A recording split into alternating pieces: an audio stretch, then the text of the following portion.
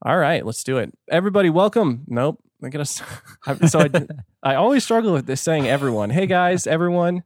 Now, welcome to the Podcast Dude episode number 74. Title of this one, Day in the Life of an Audio Engineer. I've got a special guest today, Mr. Ryan Monette. Ryan, welcome. Did I say your last name right? Monette, yeah, you got it. Perfect. You are the minority. Well, how do people say your name? Monet. Monet. Which is, I mean, it kind of looks similar, but there's the TTE at the end. You're not French, are you? No. Okay, then it is Monette. Yes. Monette. We're gonna leave that. Cut that all out. You are a professional audio engineer. You graduated from Berklee College of Music with a degree in music production and engineering. And for the last almost 5 years, you've been the post-production audio engineer for Elevation Church in Charlotte, Yes. North Carolina. And you have a lot of jobs there. I wrote this intro based on an email you sent me introducing yourself. So I was like, oh, that's perfect. I'll just read that on the show. There it is. Boom operator, field recorder, sound designer, audio editor. You mix their global TV show. Do you mix that live? Not necessarily. We can get into that later, but yeah, there's a process for that. Oh, cool. So maybe we hear about that. So absolutely. And some of the creatives, I know some of them hate that word. Some of the creative people here might have heard some of your work because you like sound designed and mixed the opening videos for the past 2 years of Circles conference, which Correct. I was at. So have you been there for the past 2 years, Circles? I have not personally. No, Oh, okay.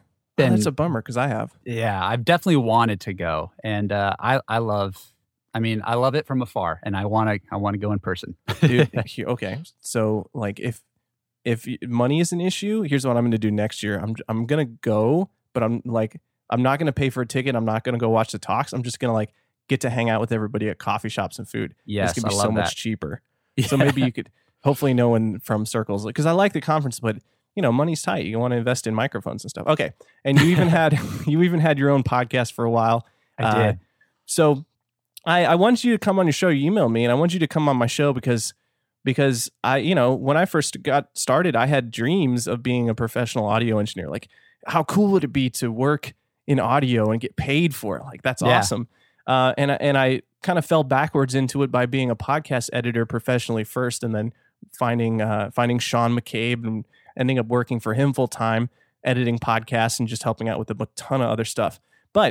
So I wanted to get you to share your advice for anyone who is interested in working in audio/video professionally and talk about how you got there yourself. So, man, that was a long, rambly intro, and I'm fine with it. I'm fine with it. Let's play the intro music. Let's get into this. All right. Yeah. Man, another Monday, another episode. Beautiful Monday. I love Mondays. I do too. I love every day. Do what I love every day, and you love every day. Yes.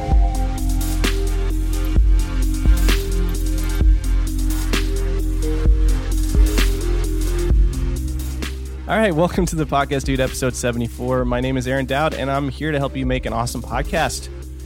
So today, you know what? I started this thing where I was supposed to give random facts about myself. Oh. Okay, random fact for today. I used to be really into skateboarding. Wow. I could do some things. I could do some heel flips. I could do some pop shove it, some grinds. But skateboarding is a very painful hobby, so that stopped around 20 or 21. You advanced a lot further than I did. I also caught on to the skateboarding craze, definitely around the Tony Hawk Pro Skater era. Yep. I think that's what inspired a lot of us. I kind of put it on the shelf after the Ollie. That's about as far as I got. I got into some cool stuff. So that's random fact for today. Completely useless. Ryan, but fun. Yeah, Ryan, thanks for joining me today. Thank you. Tell me a little bit about how you got into audio. Like when you can go back as far as you want. When did you first realize that? Well, I was was born in 1988. Okay, cool. Well, 85 for me. So, well, what I love I love listening to your podcast, and what I love about it, for one, is I feel like you and I have a lot of similarities just in our backgrounds. So you're a musician, you're a drummer. I'm also a musician. What do you play? Well, I play several things. My primary instrument's bass. Okay, cool. And but along with that, I actually started on piano. picked up bass, and with the bass, picked up guitar, took some drum lessons here and there as well. I sing as well. So I dabble in a little bit of everything. I'm kind of the, jack of all trades, master of none. Yeah, I'm okay at a lot of things, but I'm not superb at one thing. Right. But anyways, so I would say right around junior high school is when I started playing the bass and started playing in little bands here and there. Mm-hmm. And when it came time for college, I had no clue what I wanted to do. All I knew is that I loved music. And Dude, same here. Yeah. And so I just went to, at the time I was living in Las Vegas. And so I just decided, well, everyone's got to kind of have that college experience. And I didn't want to go to college in the same city. So I decided, okay, I need that going away from home experience. So I went to the University of Nevada, Reno, and I took just your basic general classes, not knowing what I wanted to do. Mm-hmm. And at this time, for my high school graduation, I had received a graduation present of a MacBook Pro. And the best, man. Yes, the best. It was the Especially best present back that then. I've gotten. Yes, absolutely. And so with that, of course, you get the wonderful iLife suite, including GarageBand. And as a musician, a whole new world was opened up to me. So exciting. I mean, when I was in a band in high school, I was always I was the gearhead. I loved the PA. I loved putting cables together and whatnot. I was just drawn to that. Mm-hmm. And so once I had this MacBook Pro with GarageBand and I had my bass and my guitar in my dorm, I was like, man, I can create music. And I figured out how to work it, how to record myself. Just bought a microphone, a USB microphone, and that world was opened up. And when I was there, I had a friend, and her brother went to this school that all they learned about was music. Man, and I was like, wait, what? Wait, you could do that? Like, you could go to school for just music? And so I found out about Berklee. I actually applied, and you have to audition as well. I applied and auditioned, and the first time I tried, I actually didn't get in. Yeah. And so, because this sparks something in my mind. I'm remembering, like, I feel like I might have either read an article about that or looked into it and been like, no, like they were really strict on who they accept based on your performance. Yeah, and that was intimidating to me at the time because I never felt like I was that good of a drummer. And I mean, it was intimidating for me too. And clearly, like, I guess I was not up to par when it came. But I want to say you actually went for it, and that's something more than a lot of people would do. Yeah. So after I finished my first year at UNR, I moved back to Vegas and went to UNLV, University of Nevada, Las Vegas. Mm-hmm. And basically, I took just all music classes, just forgetting the general ed stuff that you need to get a degree, just like all music classes, music theory. Because I had never had actual music theory classes or anything like that. So I decided, I need that. And then with that, there was also some audio classes that I took as well. Because I was like, hey, I like this audio thing. And so that was actually my first exposure to formal audio class teaching kind of thing, where I actually kind of learned about all the proper techniques and whatnot. And that was my first little glimpse. And so that later on that year, I applied and auditioned again for Berklee, got accepted. And then the next year I moved to Boston and went to Berklee for about 3.5 years and then graduated. And when I went to Berklee, I decided, I didn't want to go, and pretty much the only thing that drew me that I wanted to get a major in was music production and engineering. I naturally loved the gear side of things. I fell in love with recording, and I was like, this is what I want to do. Yeah. So you got to spend, was it 3 years? Did you say 3.5 years? 3.5 years. Yeah. Just like, I mean, it's basically full time getting to study and learn all this stuff. Yes, it is nonstop, 24/7 music, audio. And to be honest, I miss being in that environment so much. I was about to say, that sounds fantastic. I'm like, I'm going to go talk to Sean and see if I can get him to pay for me to go to college for 3 years to do that. No, it really, like, I love that. One of the most important things in my life is like setting aside time to take online classes and read books and listen to interviews about this kind of stuff. Yeah. So, Excellent. So you were drawn to the audio engineering stuff, and then you graduated.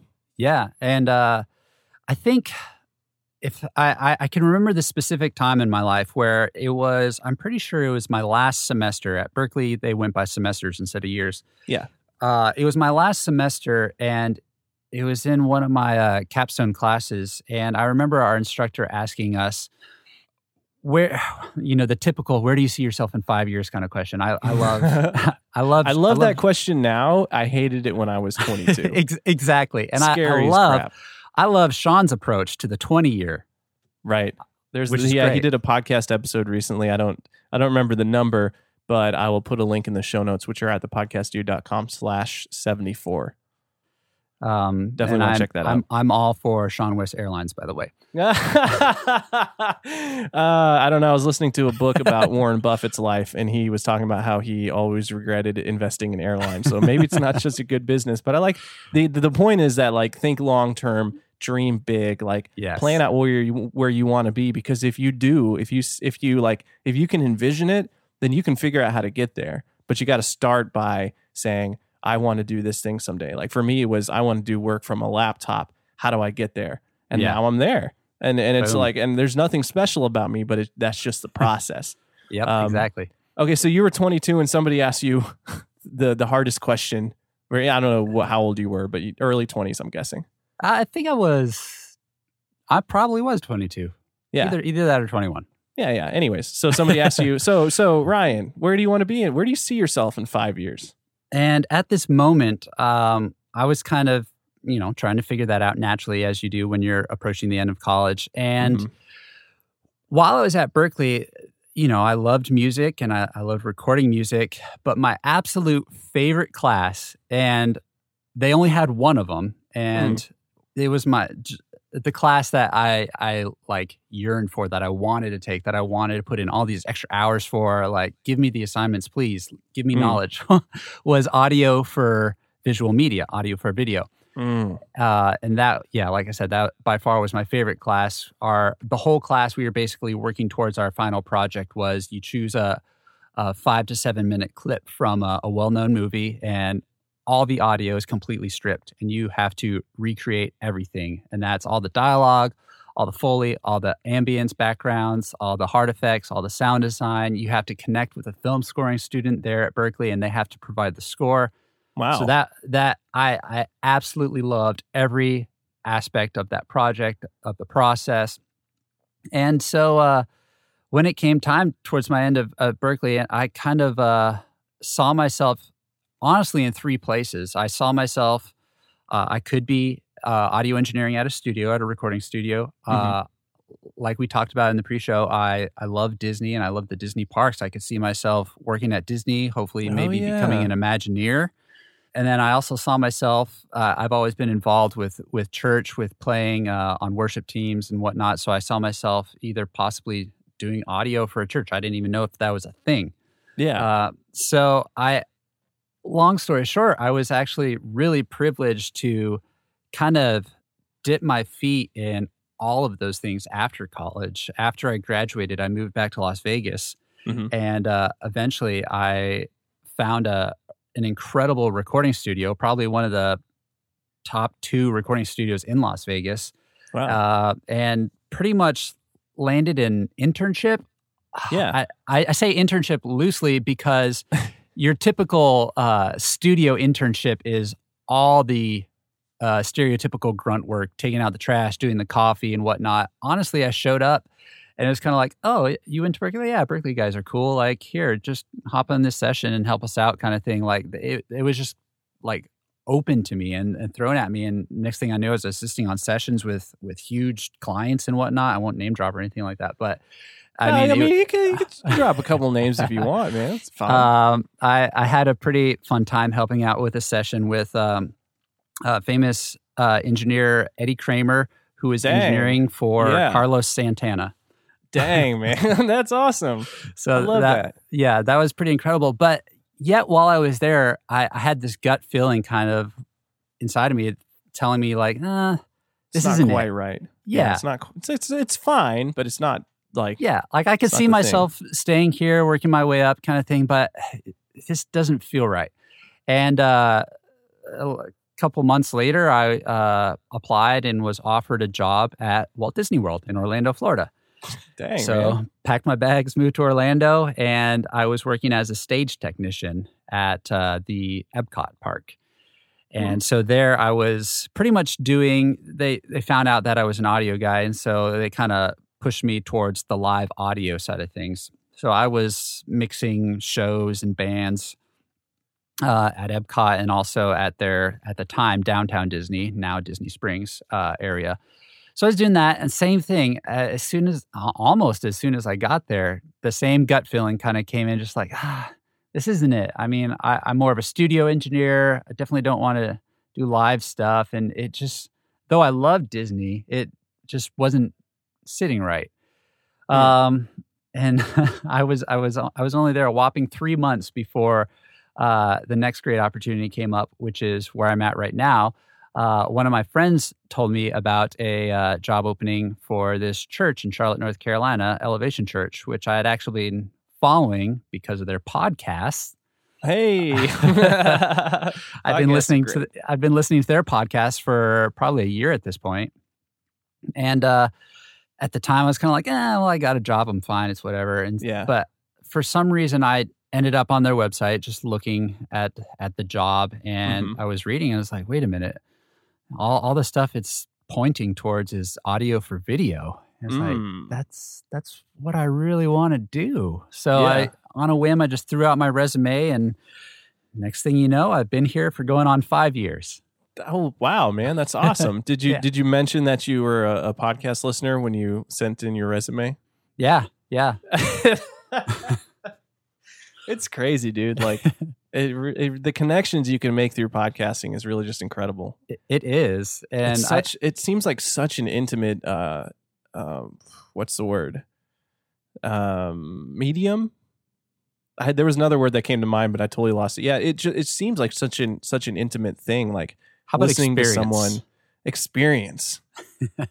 We're having an intimate experience right now. Okay, let's not make this weird. Not too intimate. No, but that is awesome, man. So you've been there 5 years. So that's fantastic. So okay, let's pause. I want to jump into what you do there. But let's pause and back up just a little bit. Like, maybe let's do a section where you talk about like what advice you would tell someone who was wanting to get started. I wrote a couple things down here. I think it's hilarious that you said your first you got a MacBook, and then your first microphone was a USB microphone, and I think which was the Blue Snowball, by the way. Oh, that's the worst. That's the worst microphone. And I had no idea how to use it either. It's confusing at first. Yeah, if I find some of the earliest recordings I did, there are definite times where I am just clipping to the max, just square waves. Probably bad mic technique too. So I'm going to say that, start there. Anyone who is like wanting to do anything in audio, get a cheap USB microphone. It's fine. I like the Blue Yeti, but it's like $100. The ATR 2100, find the Blue Snowball. Like you just got to get something that can record some audio and start playing with it. Start playing with GarageBand, start playing with the free programs. Learn how to like and learn how to enable recording on a track, how to set like your input device to the microphone, how to set your output device to wherever your headphones are plugged into, whether that's your mic or your computer. It took me so long to figure that stuff out. I was like, why can't I hear the audio in my headphones? What is going on? Same here. Well, because you got to set input and output, and then you got to learn how to record, enable, or do the input monitoring, all that stuff. But start with a USB microphone. Take some basic classes. Like, there are so many great online classes. If you don't have any money at all, like you're super broke, like I was when I started, watch some free YouTube videos. Try to read a book.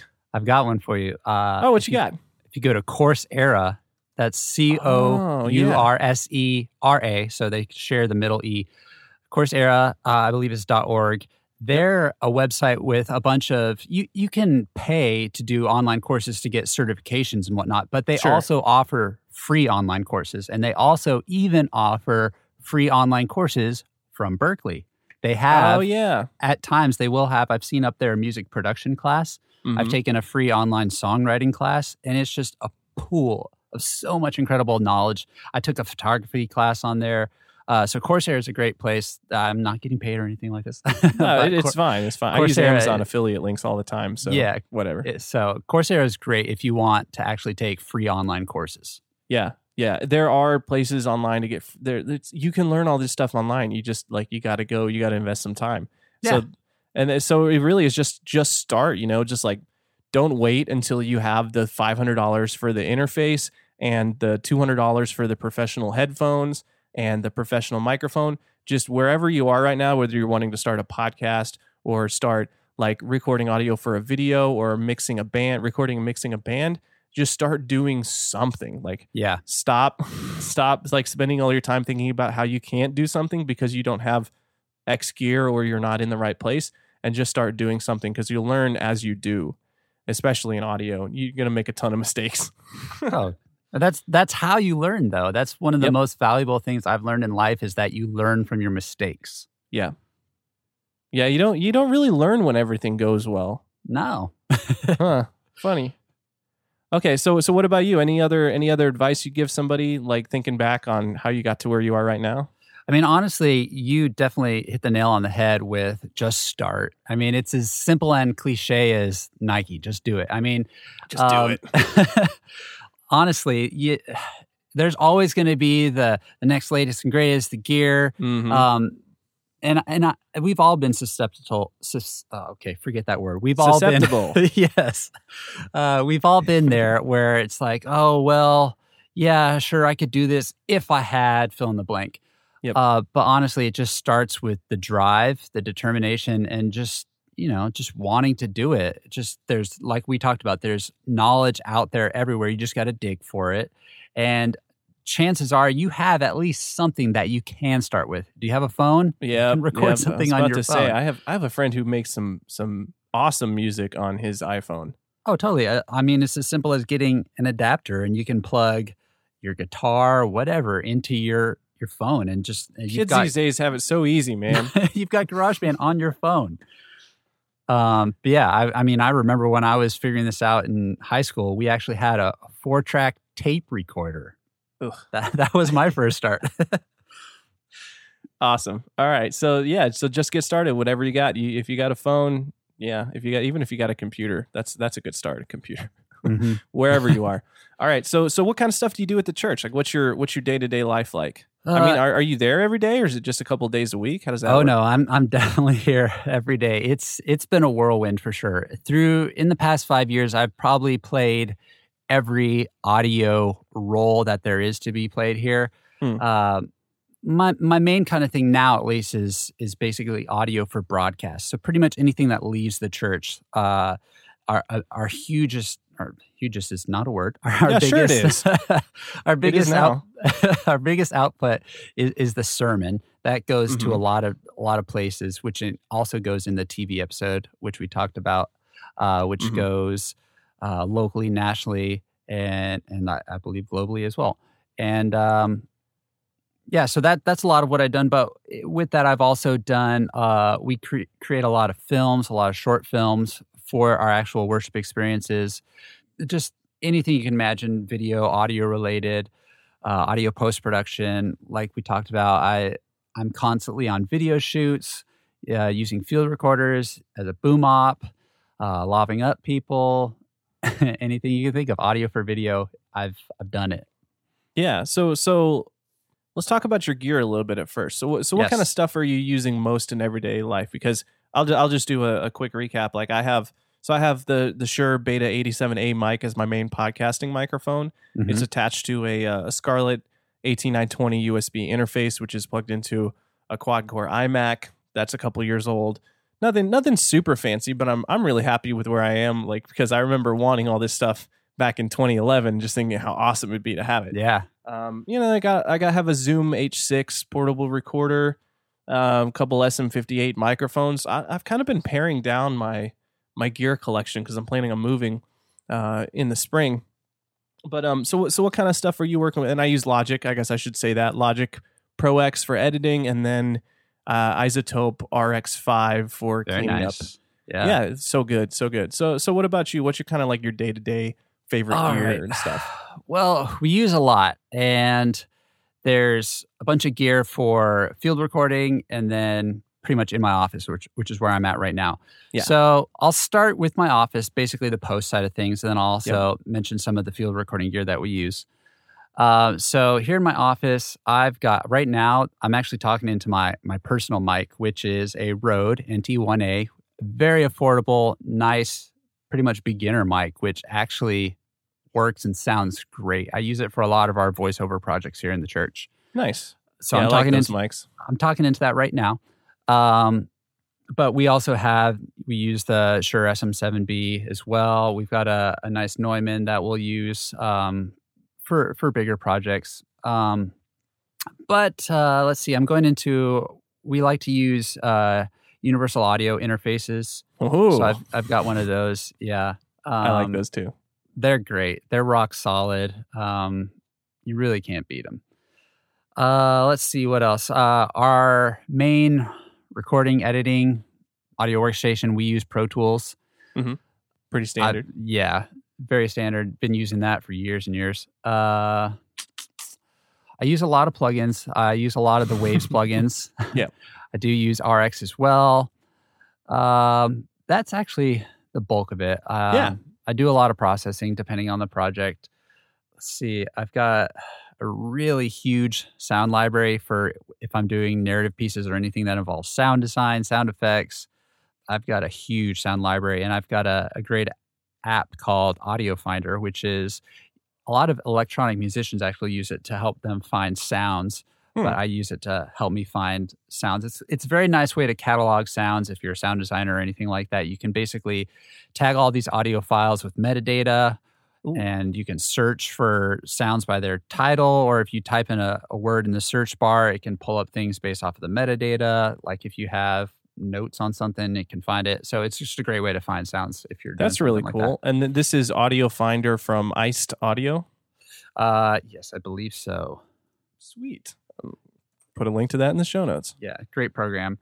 I've got some other things in here, but they're not like crazy super. I've got the Artist Control and Artist Mix controllers made by Avid. I use those if I'm automating stuff. I use those a lot actually when I'm mixing the sermons. Do a lot of automation for that. And if I'm mixing a piece with like a music bed or something like that, I like to automate the music by hand just because it feels more natural as opposed to clicking, making little dots and whatnot. Yeah, gotcha. That's the bulk of here in the office, the post stuff. We've got all of our audio engineers, we have at least a nice pair of Focal monitors. I've also got another set of monitors that I built myself, just a A/B. And for actually when I mix TV episodes, I have an output routed to a TV here in my office so I can hear how it translates on TV speakers. Nice. So that's really the bulk of the post side of things. On the front end of things, if we're doing shoots for videos, we use Sound Devices field recorders. We've got 3 different models. We've got the 788T, which is an 8-channel, so 8 mic pre's, and it has time code, which is what the T stands for. We've got a 702, which was the first one we had, which is just 2 channels, 2 mic pre's, nothing fancy. Sound Devices are rock solid. And then we have a 633, which is one of their newer models, which is great. Sound Devices, they are very steep in price, but they are rock solid. One of the most trustworthy, well-known field recorder brands on the market. That's what you'll see pretty much on every big budget shoot in some way. I've had I do a lot of freelance on the side, and I've had the opportunity to do some EPK, electronic press kit shoots, or BTS shoots for a couple, but more recently a show I think it's on HBO called, shoot, now I'm drawing a blank. It's all right. I can edit out the empty space if you can think of it. Do you want to look it up? Outcast. Outcast. Yes. I've been seeing that because I watch Westworld. Yeah. So pretty sure it's like the same writers or producers or something like that. I know it shares the same writer from The Walking Dead. So Crazy. they shoot here in North Carolina. So with a local production company, we've gone and done some interviews with some of the cast and crew. And so it's been really neat to be on set and see what they're using and whatnot. And it's actually pretty cool to see how similar their world is to what we're doing day to day, just with more money and more resources. But same thing, I'll see most of their audio guys have some sort of sound devices. A lot of them use the 788 as like a backup recording rig, and then they've got larger multi-track recorders as well that are also made by Sound Devices. So Sound Devices is a great brand. Again, they're crazy expensive, but when you buy that, you've basically got it for life, kind of thing. Yeah, I'm looking at this. The Sound Devices 788T SSD. I don't know if that's the one you have. 8-channel portable solid state audio recorder. Mm-hmm. Almost $7 grand. Yeah. Well, yeah. Yes. I love that though. Yeah. Well, that's got so fancy. So that SSD, it does have an internal hard drive, and like with ours, we have a hard drive as well. So it's great because it's got the internal hard drive, but then you can also use CF cards. So you can record on 2 different mediums in case something runs out of space. You've got it in 2 places.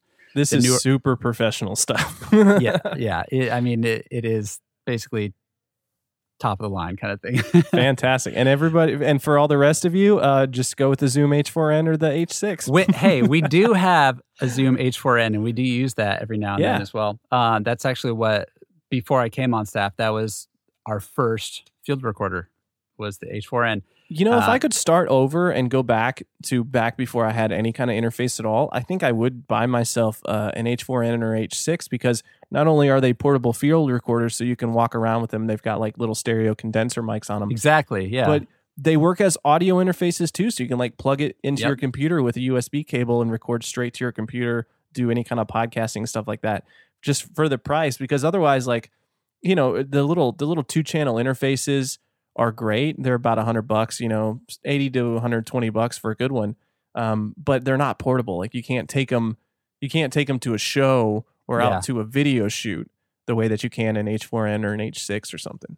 Well, speaking of Zoom, they actually recently have kind of come into the more professional field recording market. They about a year ago, I want to say, recorded the F8, I believe it is, which is an 8-channel field recorder with 8 mic pre's, and it is actually $999, just $1,000 for something very comparable to a Sound Devices. Honestly, there's going to be a level of quality that might not be there, but especially to anyone starting, you're really not going to notice.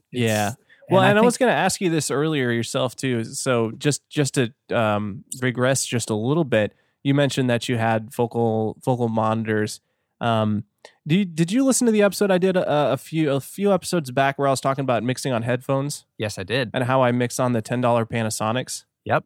What do you think about that? You can be totally honest with me if you want. Like, tell me that you think it's a stupid idea or that it's okay. What do you think? So I agree to a certain extent. I do agree that you should be listening to whatever you're making on whatever the majority of the people are going to be listening to it on. So for a lot of audio engineers mixing music, that's iPod earbuds, or iPod's irrelevant now, but those standard earbuds that you get with iPhones, yeah. Well, again, now it's changing.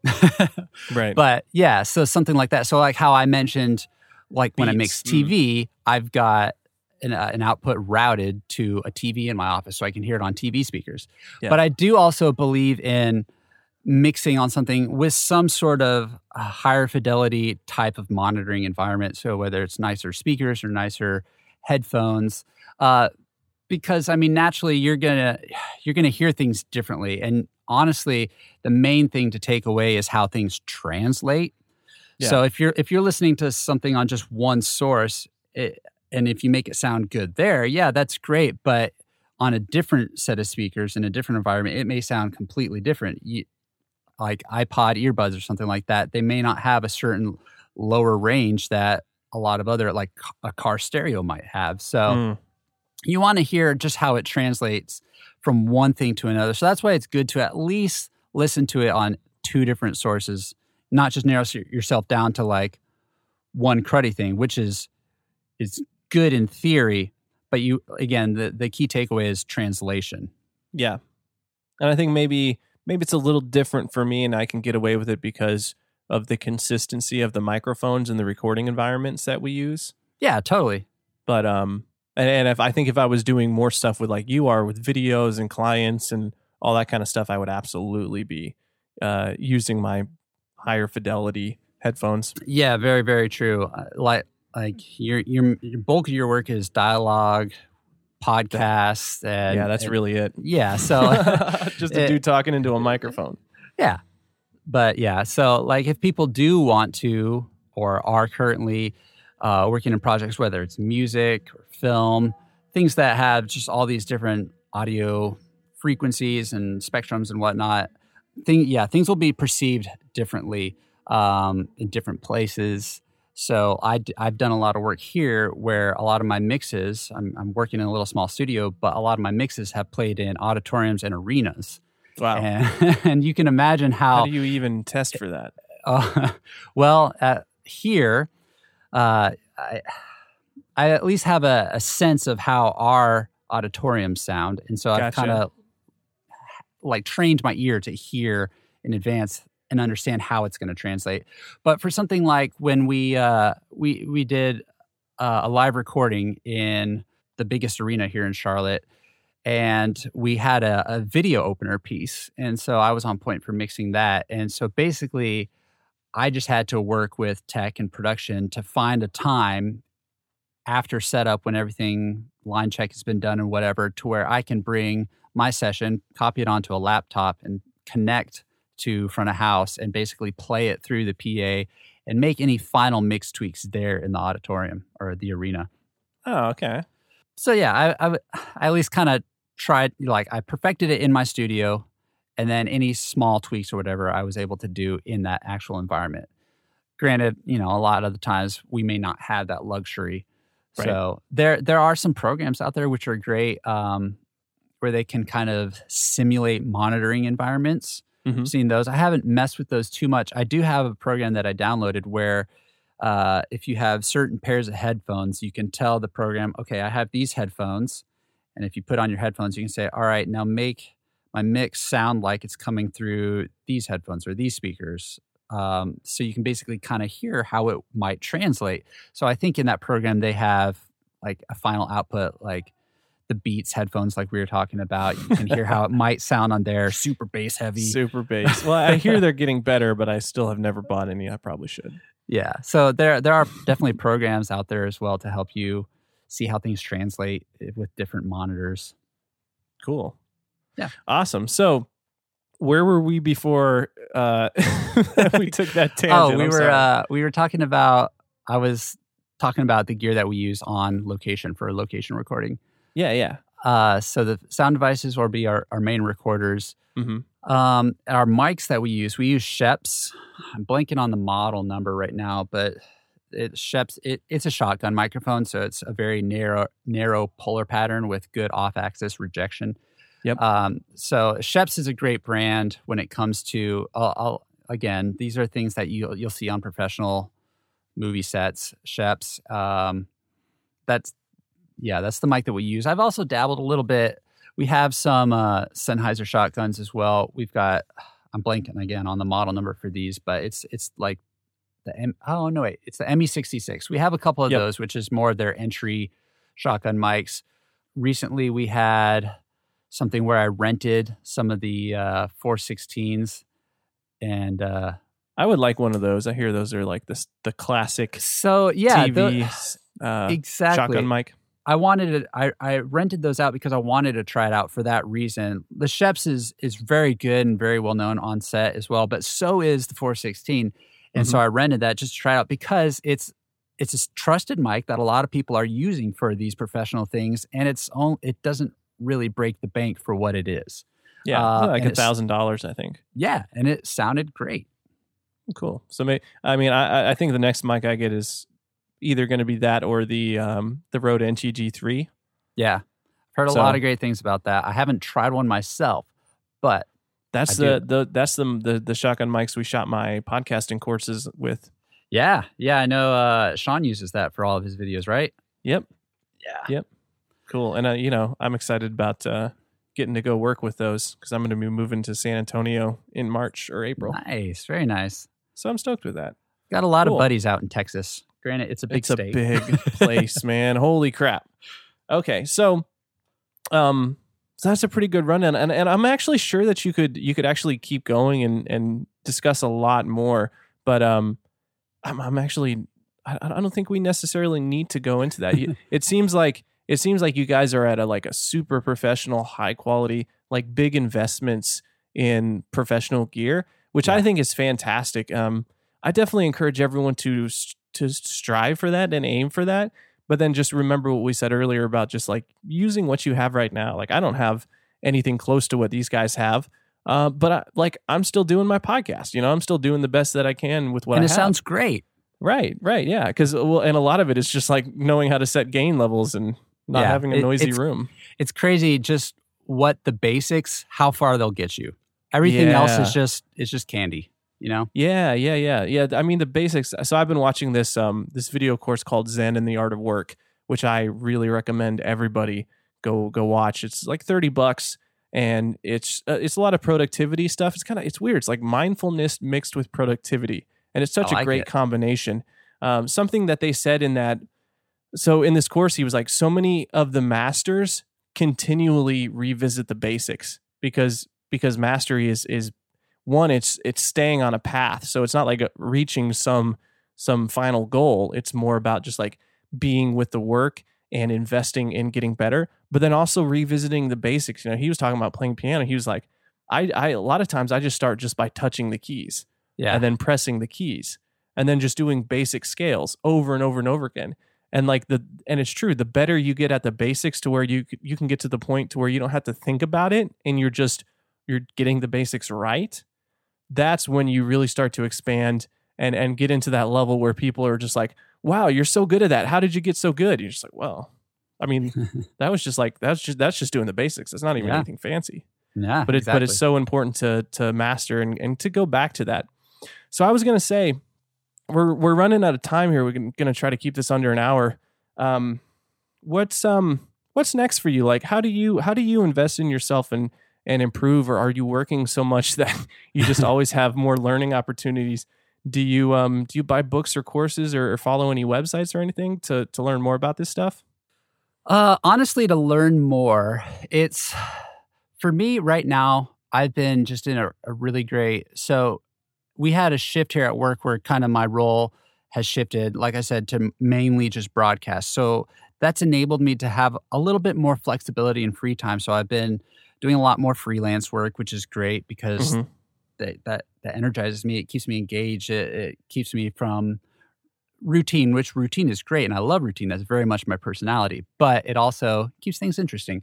But for me, it's all about just like where and how can I get inspired and just constantly feeding that and feeding my desire for creativity. Cause I'm, we're all creatives. We like to create. We're designed to be creators, really. Yeah. And so everything that I try to do is just how can I become a better creator?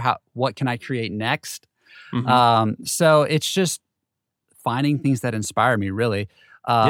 A few of the resources that I like, we touched lightly on, like where are things that I've learned or picked things up from. If you're interested in audio for post-production, there's a couple of great books by Rick Veers, if you've ever heard that name before. How do you spell his last name? Vires. His first name is actually R-I-C. No K. Oh, R-I-C. Vires? Yes. Okay. He has two of the books that I have which are really great. It's the Sound Effects Bible, and it's not just sound effects in there. He talks about everything from gear to microphones to, like, we're talking about basics, setting proper gains, even talking about compression, some mixing techniques. But then he also has the Location Sound Bible, which there's a lot of similarities, but there's a lot of talk about gear, shotgun mics, lav mics, like you were talking about a couple episodes ago. He talks about that. recorders, and then also dives into some of the basics when it comes to, again, mixing, proper gain staging. So those are a really great pool of knowledge in book form. There's a lot of other books out there, but I found those two to be really helpful. And other than that, when it comes to at least audio for video, it's a very, very small niche field. And there's not too crazy amount of like stuff out there where there might be for mixing music. Right. For that, you've got tons. You've got Pensado's Place. You've got all these people on YouTube putting out all these different channels on mixing it from home, mixing on a budget, all this stuff. There's plenty of that. YouTube. Graham Cochran and Joe Gilder are two pretty fantastic resources for that. Yes. So YouTube can be a pool of knowledge for anything and everything too. Again, just you got to dig a little bit, do some searching. But then on the inspiration side, for me, since I love audio for video, Soundworks Collection is a great place. They'll do mini videos on basically interviewing the sound people that did sound for fill in the blank movie. So whether it was the last Harry Potter or anything and everything, like big budget films too, they'll sit down with the recording people, or not just the recording people, but also the sound designers, the mixers. And it's really cool because they'll show footage of them doing stuff either on location or the Foley artist. And it's really cool to just see their process. And that kind of, at least for me, just helps me stay inspired and makes me kind of want to be like, oh, cool. Gives me ideas to do other things. Yeah. They also have a podcast as well. Oh, what's that? Do you know the name of that one? It should just be a Soundworks Collection. Cool. And that's really great because the videos can be kind of short, maybe 10-ish minutes, but the podcast will go on for at length talking to the audio guys that have made sound for videos possible. And it'll also be music composers as well for videos, for movies. So that's really great. I found that really great, not only as inspiration, but to know what and how basically audio professionals for big budget films get inside their minds really and understand how they're thinking, what their process looks like. But then it's also really neat to see that and be like, oh, wait a minute, we're not so different. Yep.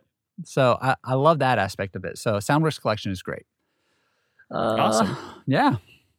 Cool. Well, that'll work, man. Yeah, I'd say we go ahead and wrap it up. Thanks so much for coming on the show. Where should people go if they want to learn more about you and connect with you? So if you want to see or hear any of my work, you can go to ryanmonette.com. And also, I've got a contact page. So if you have any questions or want, I don't know, any info, just or want to say hi, or anything, just go to that contact me section. You can write a message, email me, and I will definitely get back to you. Awesome. And you can find me at thepodcastdude.com. I think everybody probably knows that at that point. But if for some reason this is your first time listening, I'm on Twitter at thepodcastdude.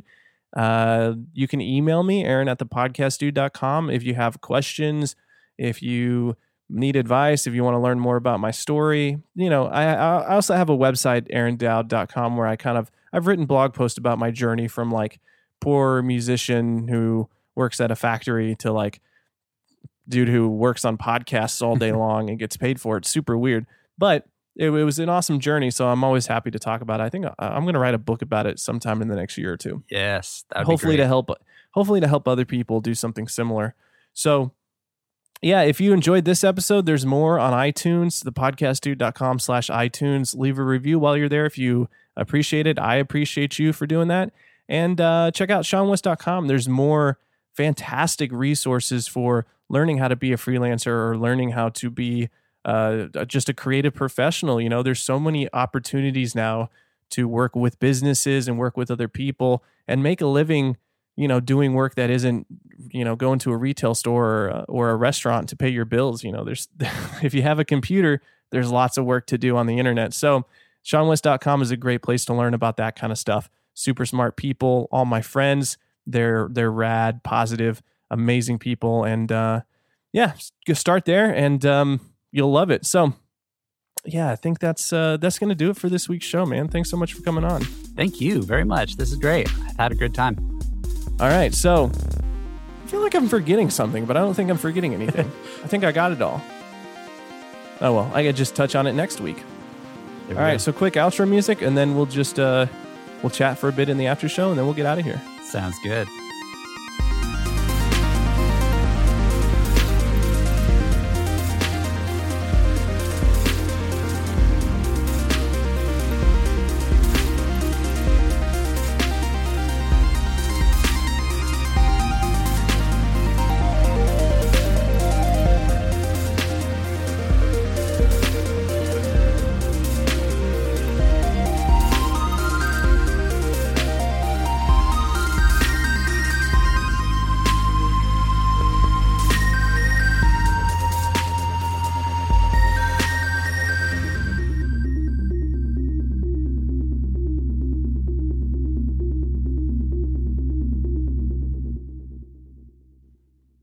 Oh, I got a nerdy question here.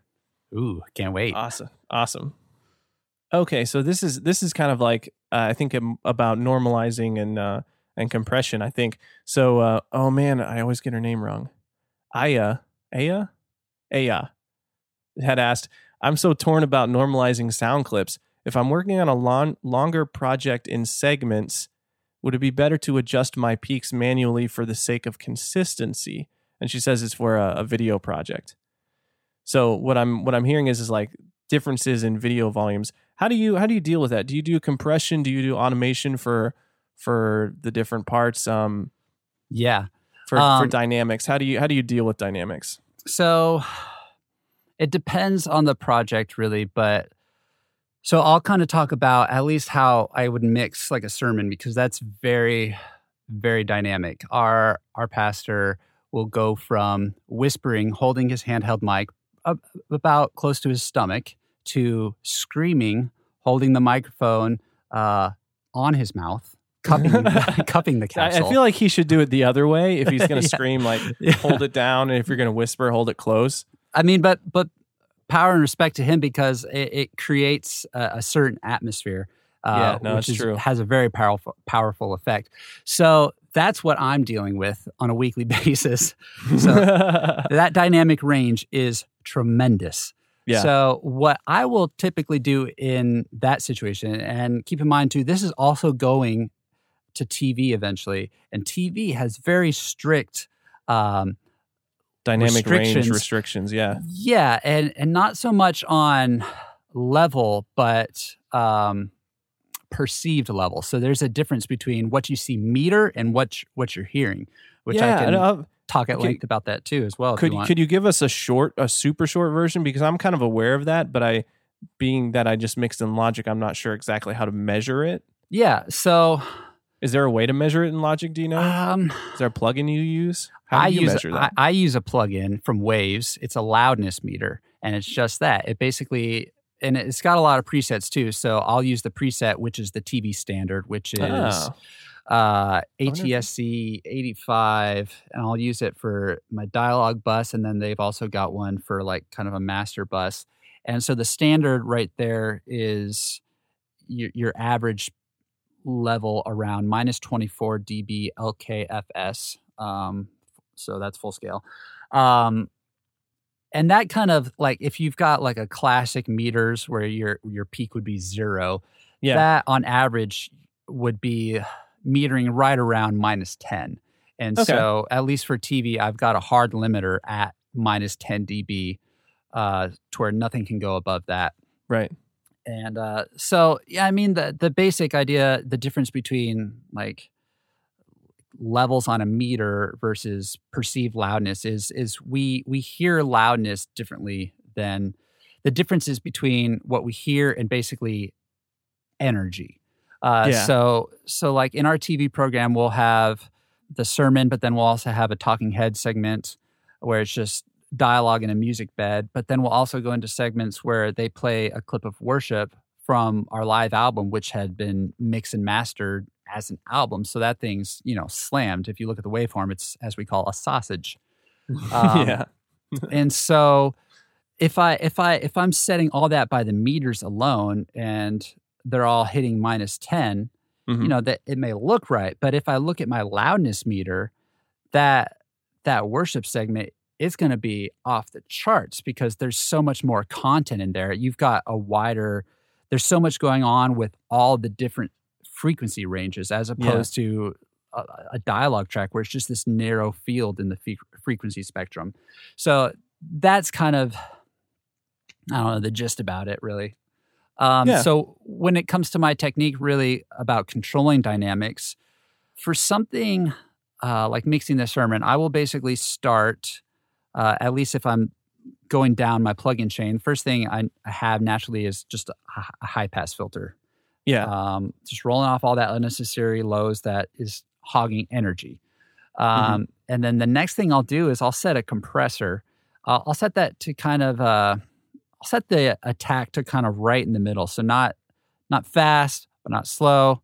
And then I'll have the release time at fast. So that way we don't really hear it pumping. We don't hear it like letting go. And I've got that. That's pretty much kind of catching my peaks, and it's not doing a crazy amount, but it kind of is. That's helping doing a lot of the bulk compression. Yeah. But before anything really hits that, I will go through, and as I work my way through the mix, I will what we call clip gain, basically the waveform, so that say if he's whispering somewhere, I might like keep that depending how I have my compressor set. But then if we go up to a part where he's screaming and my waveform is just like huge, I will take that down, and then I will basically create those little nodes, those little dots in the waveform, and drag the actual like clip volume down, that gain down. So that way it's not going into the compressor at this huge set gain. It's kind of hitting the compressor evenly as the rest of it would. So that way it's not driving the compressor crazy. And then I'll go through and do some EQ and de-essing and whatnot. And I might do add some more compressors in there, just to more of like a fast attack, fast release, just to like grab any of those quick little things coming through or whatever. The rest after that is just very subtle for smoothing it out. Yeah. So that's kind of my it is a little bit of both. Yeah. So I would say if she has access to an audio editing program, I don't know what she's using for editing, but if you can put a compressor on the track, then do that. And I'm going to audition. Okay. Yeah. So it's not exactly the same, but I did a YouTube video about how I process podcast vocals, and it's actually very similar. I start with an EQ, a high pass filter. I start with a noise removal plugin that Logic has, just to clean up some of the line noise. So I will actually, sorry to interrupt. No, go ahead. I actually have my noise suppressor. I use the Waves noise suppressor. I love it a lot. I will actually use that later on down in my signal chain, just because my way of thinking is if I've got all this compression going on, then basically the compression is narrowing that dynamic range. So in essence, it's basically bringing up that noise floor. Yeah. So I tend to do my noise suppression like after the bulk of my compression, just because that noise floor is higher, and I can kind of like, it's easier to work on the suppressor. If that kind of makes sense. Yeah. I accidentally started playing this YouTube video. Well, no, because I wanted to copy this. Okay. I've thought about it a lot, like if you should do the noise removal before or after you add a bunch of gain with a compressor or something. And I can't think of a good reason to argue go back and forth, way. Honestly. Yeah, it's like it's kind of like whatever. It's like you can clean it, you can take out the noise before you add a bunch of gain, or you can add a bunch of gain and take out the noise afterwards, which is better. I don't know. Anyway, so then EQ with a high pass filter, then like a peak compressor, sometimes an RMS or an average level compressor. And then I think I usually put de-esser before the compressor. Yeah. So just go watch this video I put in the show notes, or you can search Google for how to process podcast vocals in Logic Pro X. I explained all that stuff here. So I will say though, like I mentioned earlier before I had my long-winded answer, it does too depend on what it is you're mixing, whether it be music, a podcast, or something for film. when it comes to like dialogue for film, you want to have that stay as natural sounding as possible. But then again, you also want to be able to hear if someone's whispering. So when it comes to that, I'll still use a compressor, but it will be very, very light.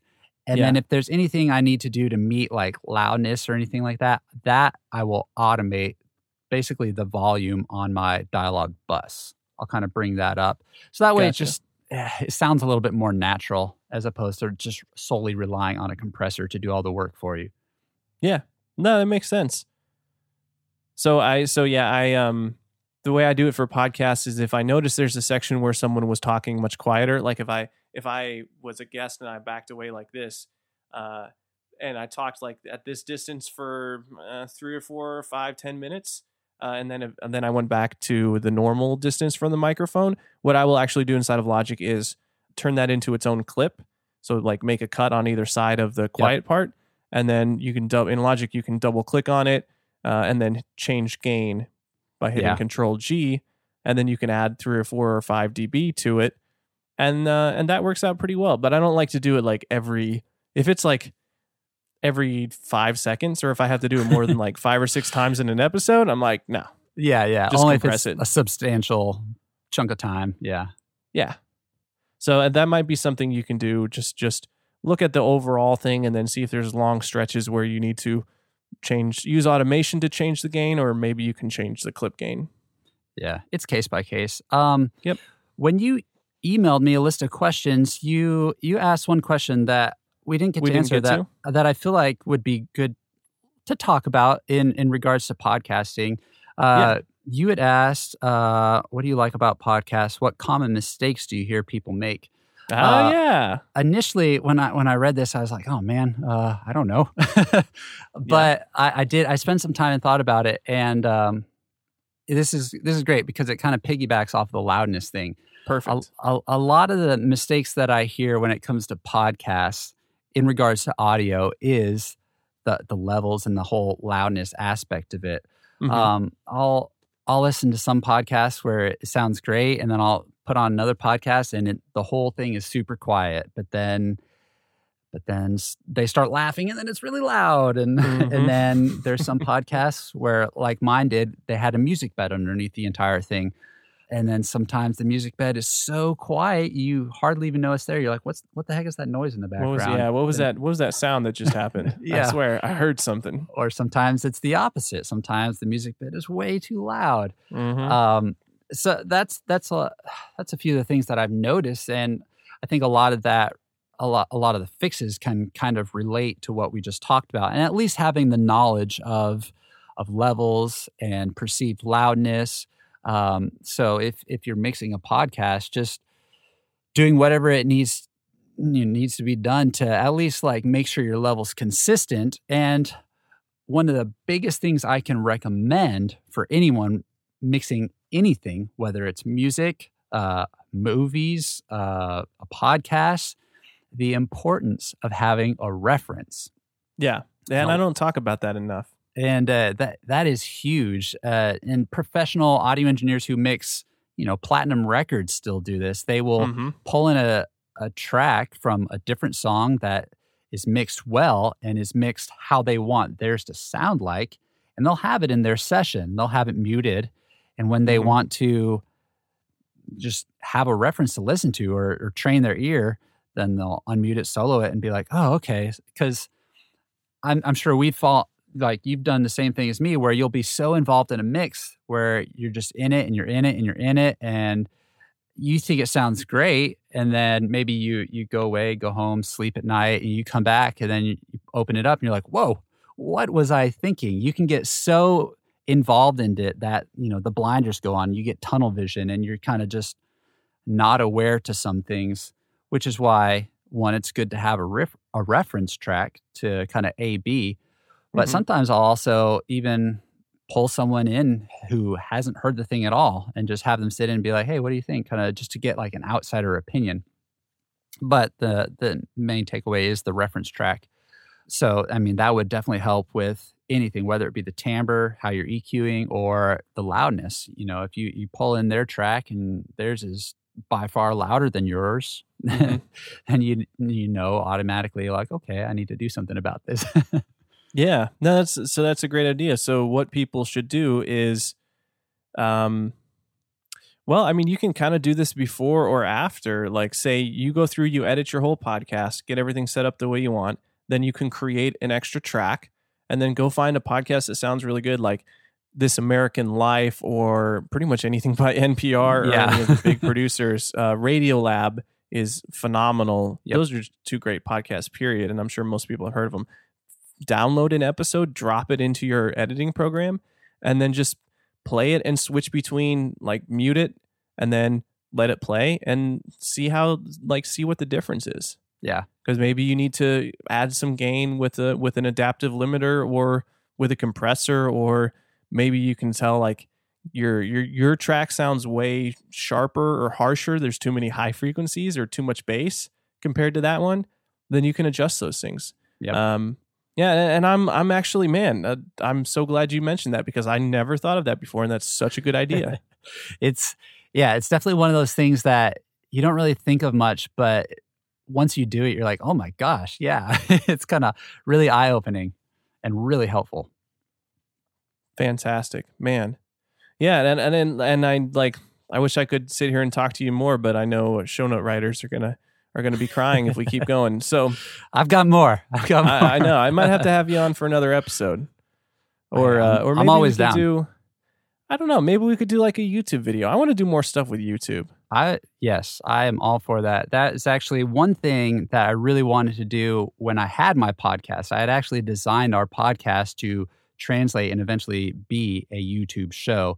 So if anyone ever listens to that podcast, we never really called it a podcast. We called it a show because we had future intentions of becoming something kind of more than just a podcast.